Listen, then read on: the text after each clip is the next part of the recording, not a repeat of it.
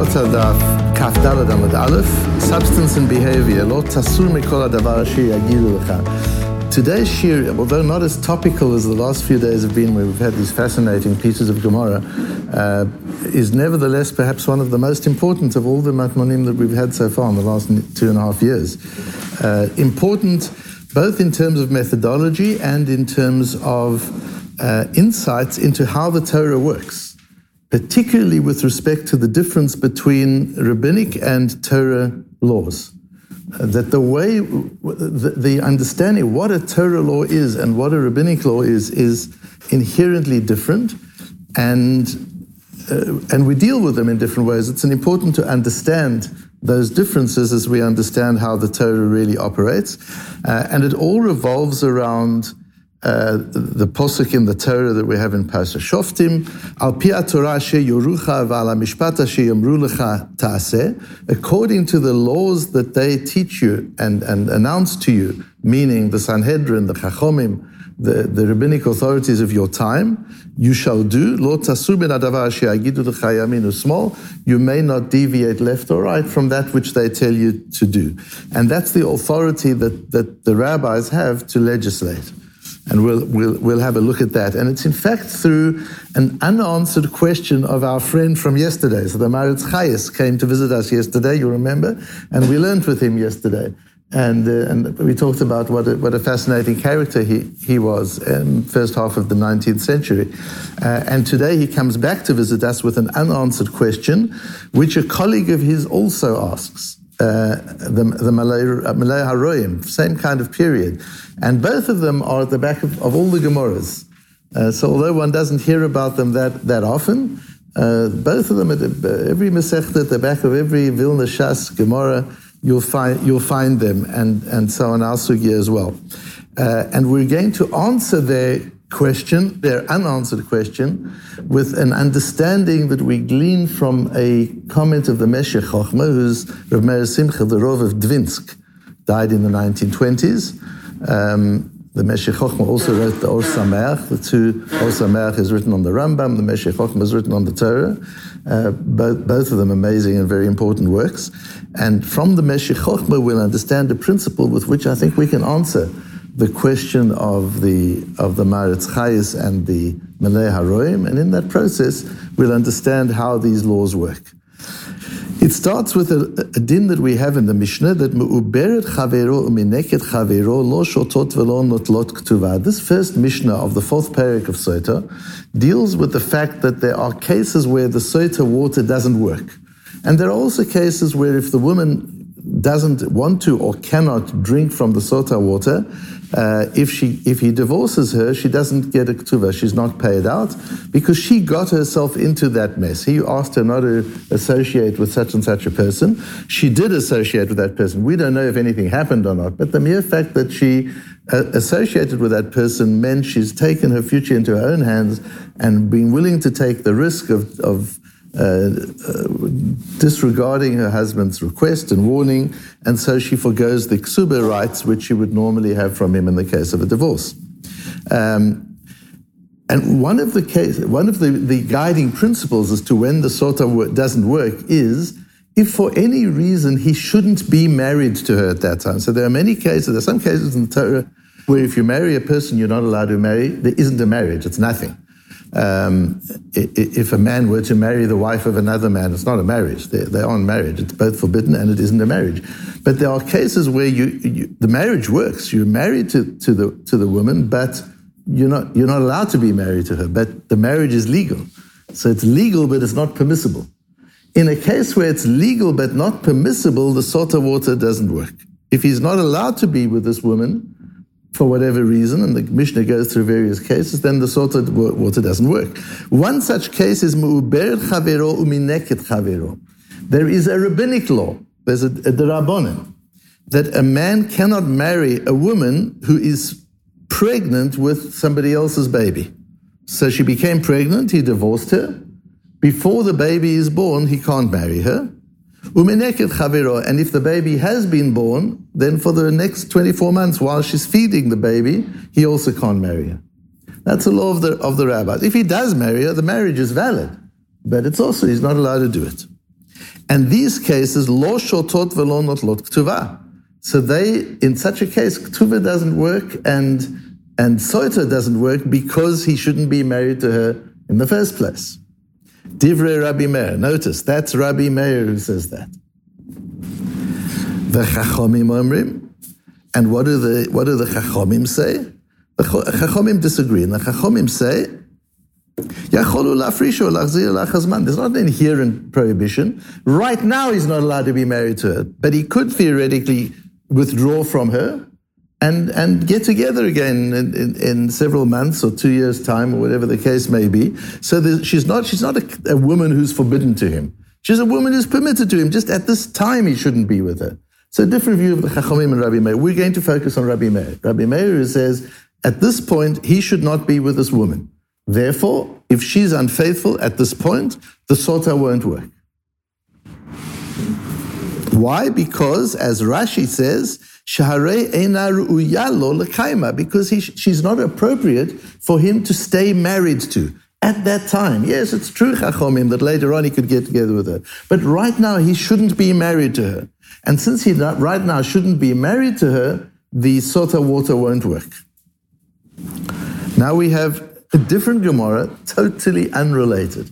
That's the beauty of Gemara we've often talked about. And when we had the shir a few days ago about the importance of being able to learn in depth, it's because how you compare things that don't seem to be the same, or you differentiate between things that are the same. So here we have a Gemara from Sukkah that's on a completely different topic.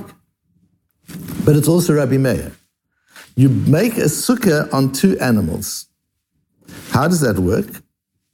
Tanya ha'oseh sukkato al gabi behema. Says Rashi, like you put a big plank across two horses, and you build walls up on the plank, and you put schach on the walls, and the horses are holding up your sukkah. Then that isn't going to work. Let's even say the horses are tied up, they're not moving around. We're not worried about that. What are we worried? We'll see in a moment. Rabbi Yehuda machshiv, Rabbi Yehuda posel. Rabbi Meir machshiv, Rabbi Yehuda posel. There's a machlokes Rabbi Meir and Rabbi Yehuda about whether it's kosher. My time at Rabbi Yehuda, why according to Rabbi Yehuda does this animal-based sukkah not work? The Pasuk says you've got to have sukkah 7 days. Sukkah haru'iyah l'shiva. You need a sukkah that can be used for 7 days. Shema sukkah, sukkah she'en ru'iyah l'shiva, lo shema sukkah.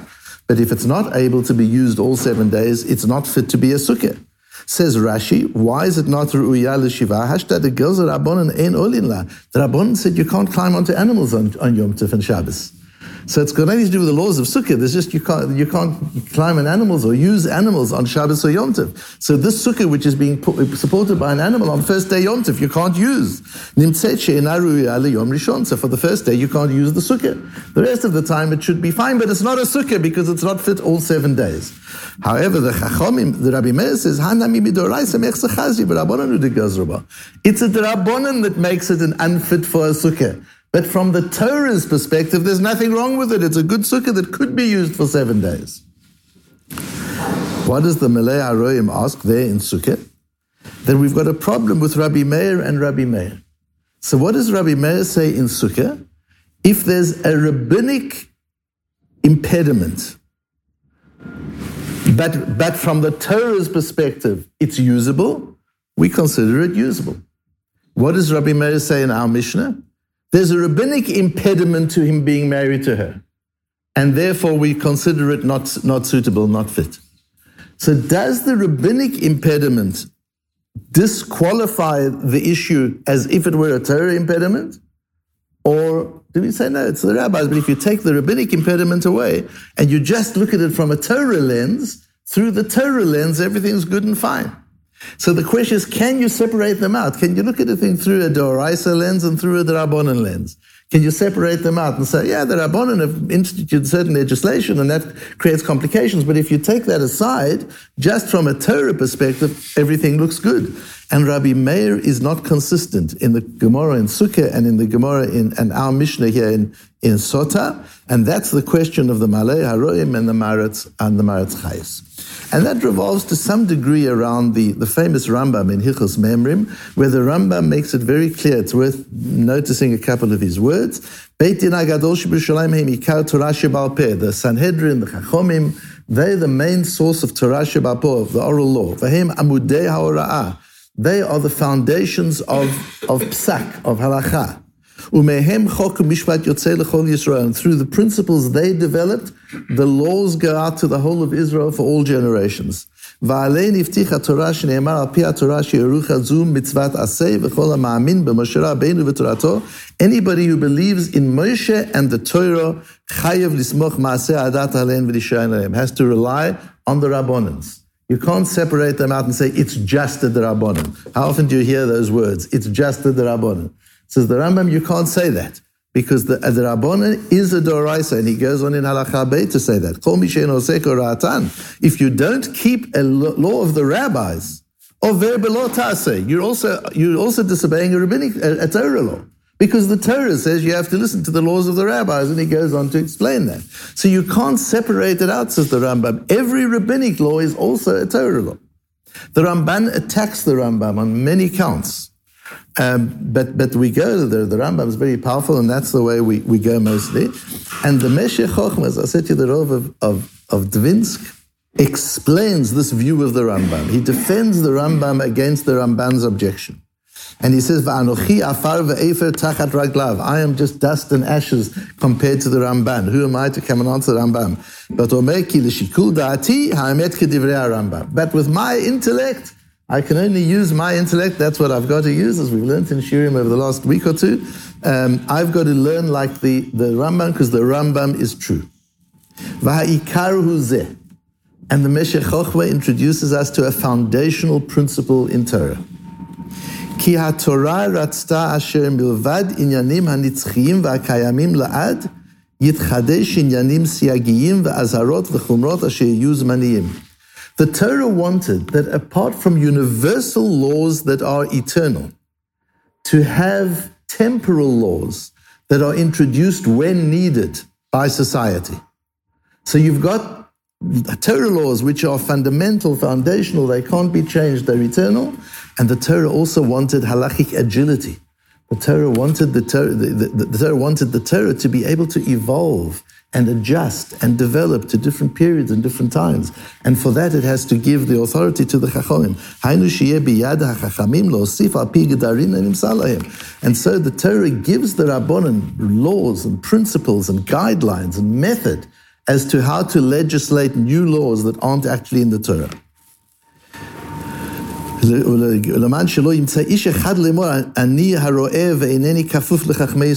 can say, I'm not obligated to listen to the rabbinic laws. I just listen to the Torah laws. You can't say that. Not Torah, law tasur. That's what we've got, law tasur. In order that the society, community should be united. And if you don't listen to the Torah, you're over an Issa Doraisa.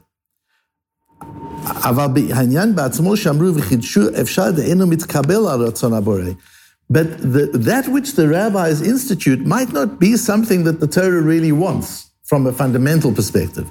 The rabbis do it, and therefore later on another Beis Din could come and undo what the rabbis do. You can't undo what the Torah did, but you can. One Beis Din can undo what an earlier Beis Din have done, because the rabbis can undo rabbinic laws just as the rabbis can create rabbinic law, because that flexibility is what protects the Torah from becoming fundamentalist and rigid and fossilized. The Torah therefore gives us the non-negotiable fundamentals, but allows society through the Chachomim to adjust and develop and extrapolate and apply the Torah in the various ages. And therefore he goes on to explain, when the Torah says, for example, this meat is treif, this is chazer. That chazer is treif in itself, the substance is treif. And if you eat it, the Nesiva says in Siman Reish Lamed Daled Chosh Mishpat, the Nesiva says, and therefore you need kapora, even if you ate it by mistake. Because the fact is you've eaten poison, you've eaten spiritual poison, you've eaten chazer. The object, the substance is what becomes asur. But if the Chachomim, for example, say chicken should be treated like meat, that doesn't make chicken meat. Chicken is still chicken. It's just your behavior that the Chachomim govern. So the Torah informs substance and behavior results, and the Chachomim inform behavior, not substance. The Torah says, today is Shabbos, there's a different quality in the air, the day, the time, has a kedusha to it that other time doesn't have. The consequence of that is a whole lot of laws that apply on Shabbos. But what the Torah is telling us is the substantial difference, the substantive difference between Shabbos and a weekday. The Torah says, Chazas also, it's telling us a substantive difference between Chazar or any treif animal. And the result of that is a whole lot of laws. When the Chachomim come along and say, second day Yom Tov, they're not saying there's a substantive kedusha in the second day. They're saying you need to behave on the second day as if it's the first day. When they say chicken is meat, they mean you've got to treat chicken as if it's meat.